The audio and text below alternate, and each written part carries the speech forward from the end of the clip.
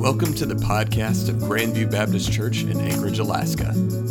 This episode contains a sermon from June 6th by Jeff Anderson, titled Showing God's Grace to Those We Don't Like.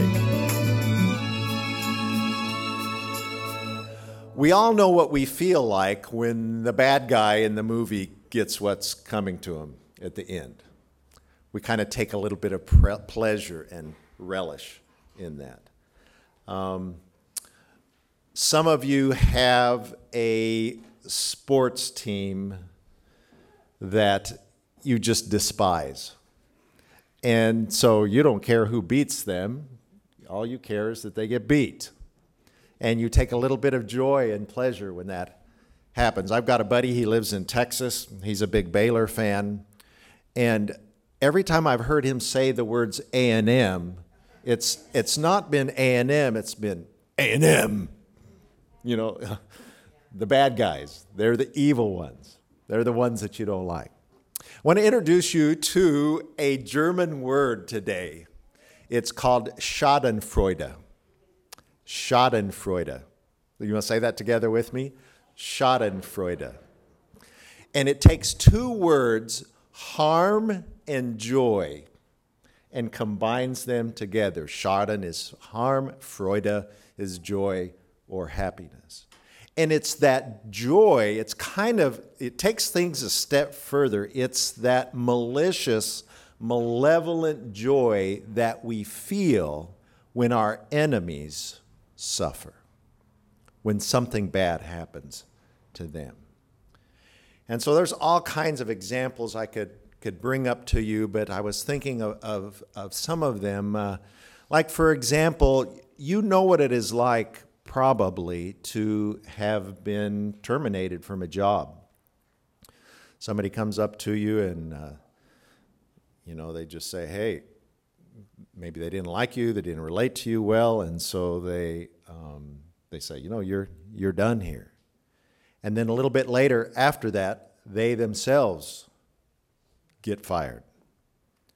What do you feel like? What goes on through your heart when that happens to you? Or you're driving along and you got two lanes that are going in the same direction and somebody's weaving in and they cut you off and then they get snookered in the slower lane and you just kind of glide on by, pass by them. How do you feel? That's Schadenfreude. Okay.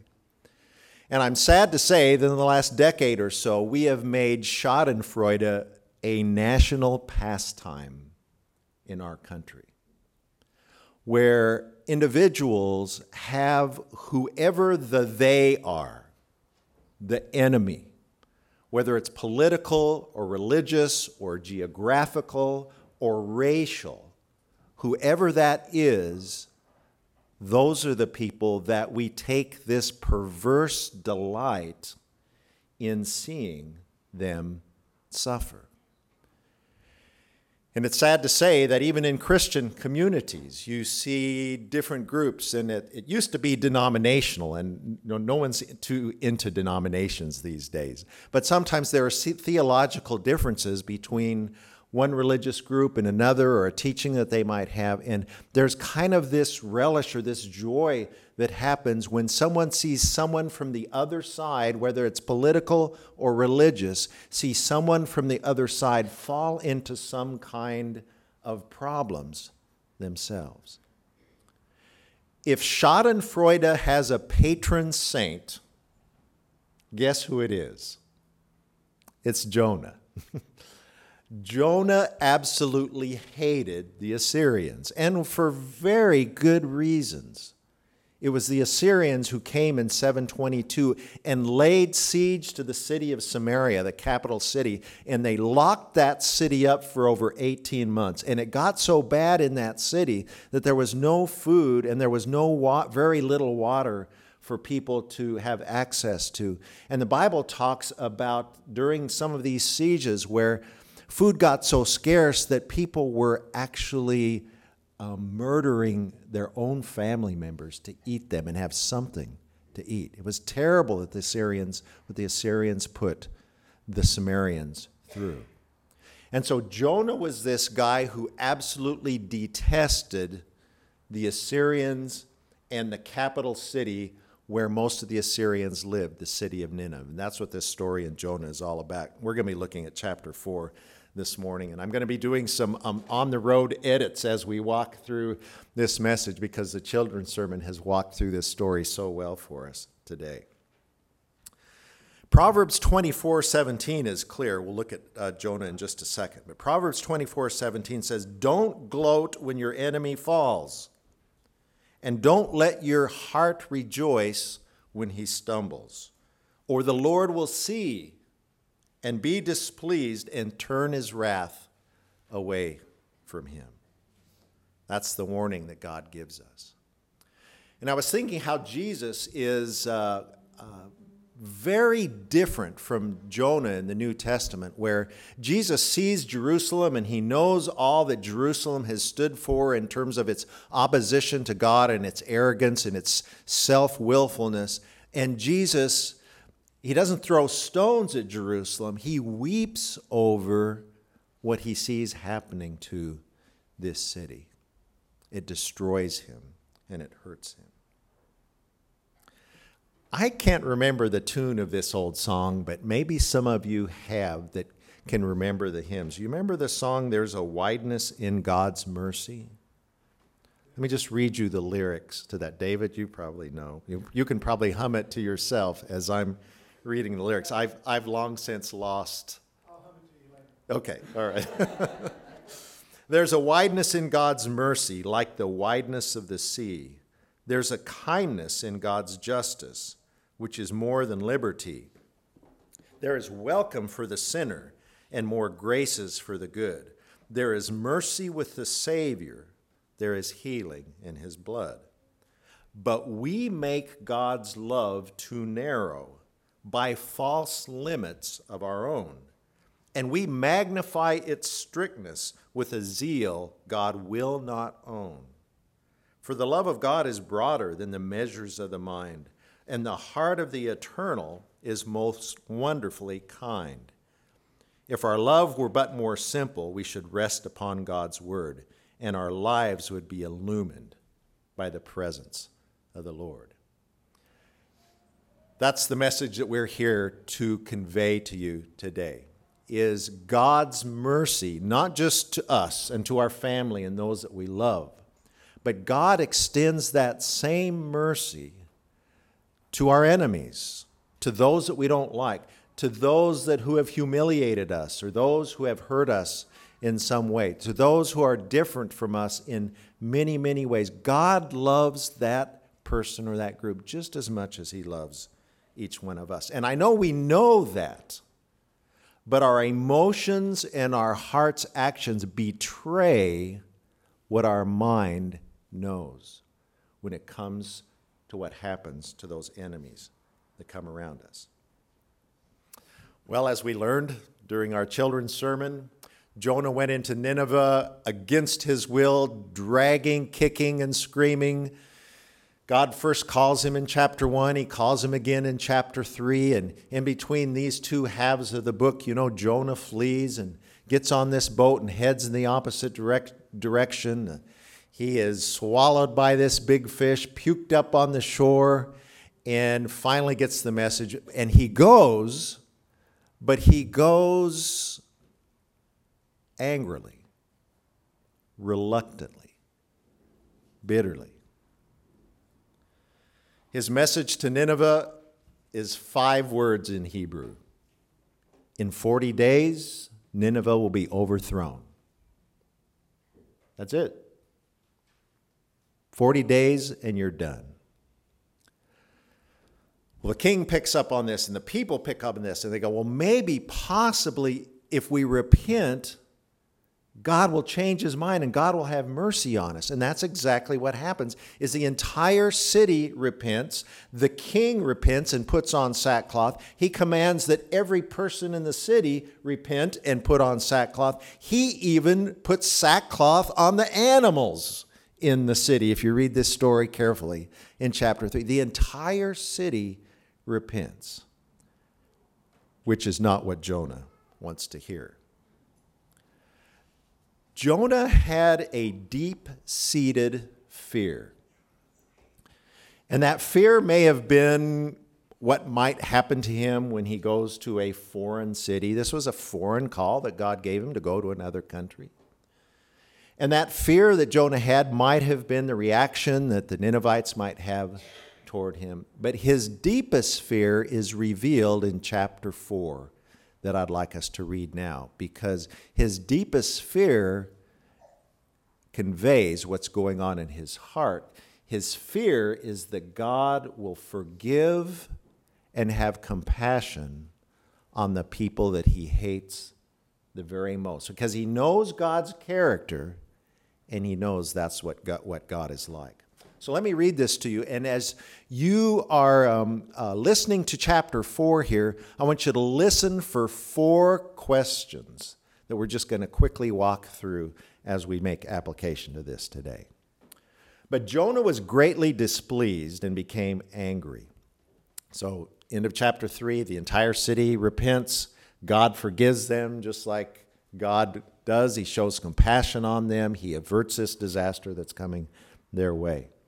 Jonah was greatly displeased and became angry. He prayed to the Lord, "O Lord, isn't this what I said when I was still at home? That's why I was so quick to flee to Tarshish. I knew that you are a gracious and compassionate God, slow to anger and abounding in love, a God who relents from sending calamity.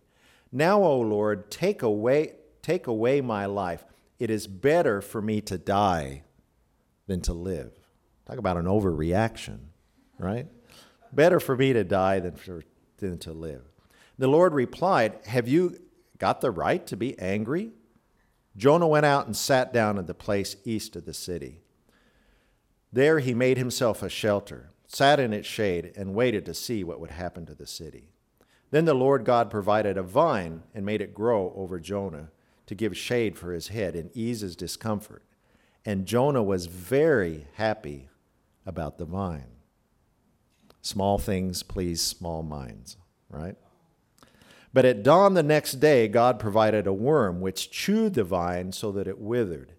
When the sun rose, God provided a scorching east wind, and the sun blazed on Jonah's head so that he grew faint. He wanted to die and said, "It would be better for me to die than to live."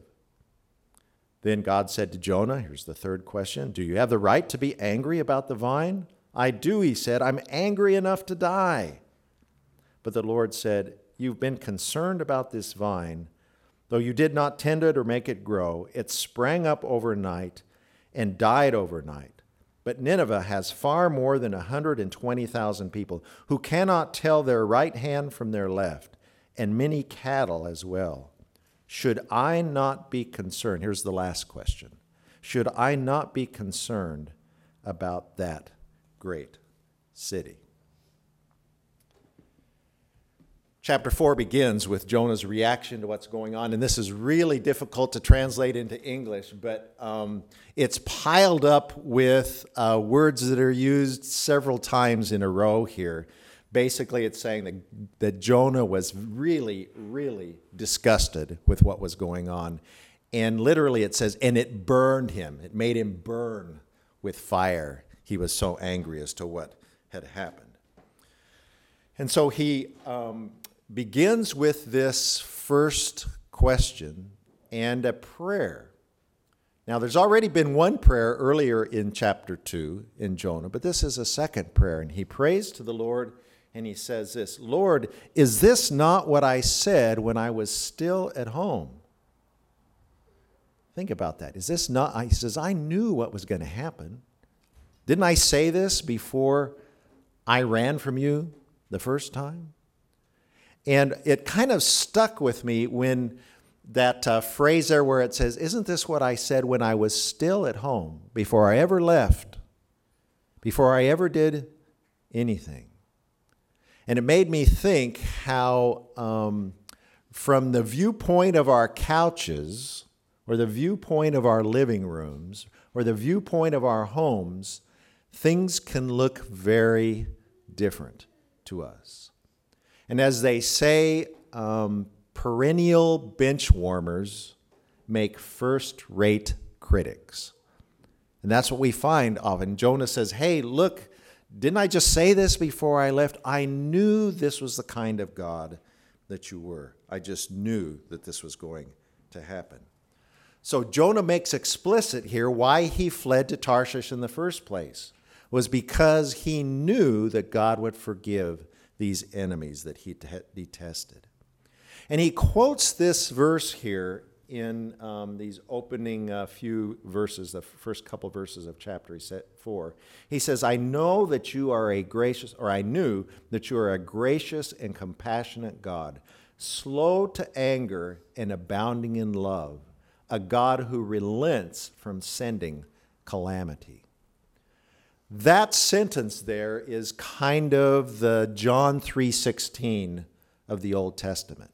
It's repeated numerous times in the Old Testament. Its original setting was right after the golden calf story in the book of Exodus, where Moses is up on the mountain receiving the Ten Commandments, and the people are down at the beginning, they're at the bottom of the mountain, and they're beginning to worship other gods and to build idols and to be characterized by all kinds of false worship. And God is ready to just turn his back on these people, but God relents and forgives and shows grace and mercy to them.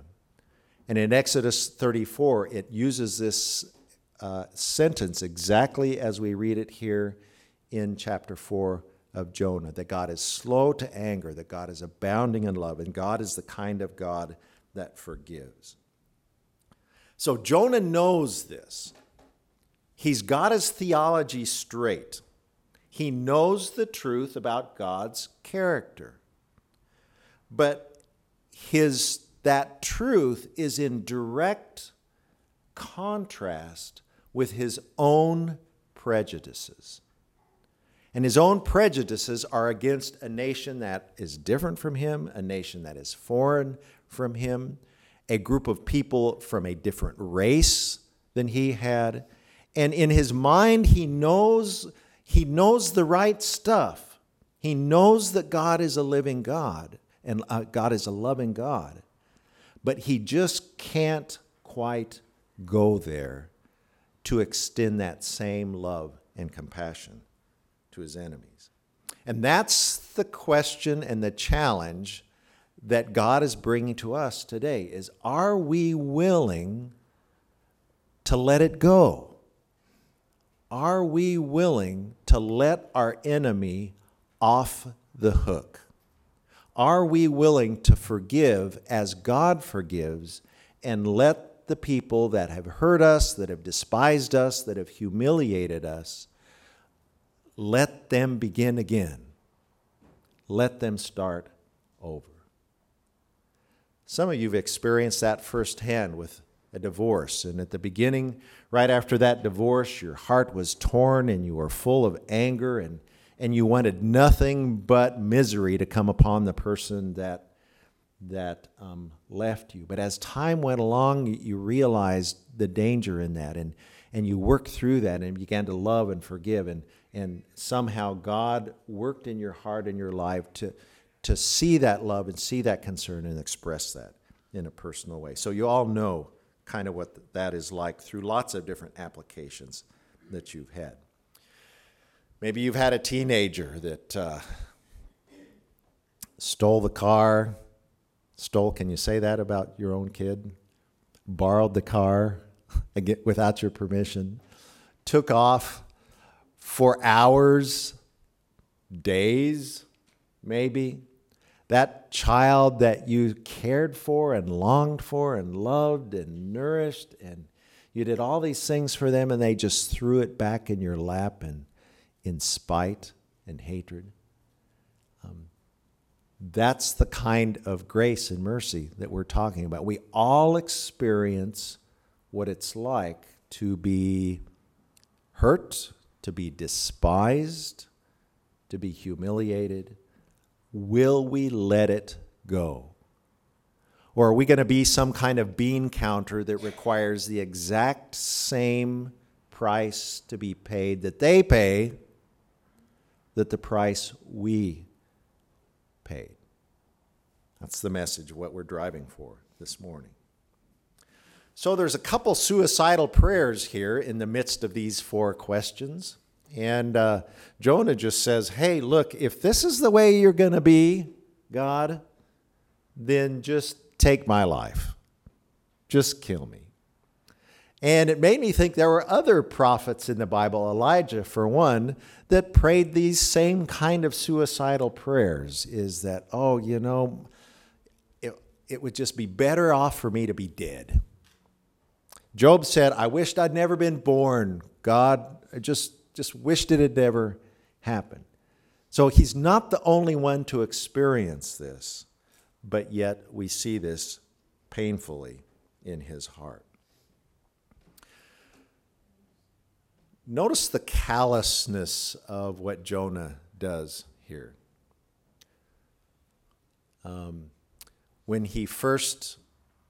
When God first asks this question, hey, Jonah, do you have the right to be angry? Jonah just doesn't even respond. He gets up and walks away. God says, Jonah, really, do you have the right to be so angry? Jonah says nothing. Gets up, walks away, goes out of the city, goes up on a hill, and waits to see what's going to happen.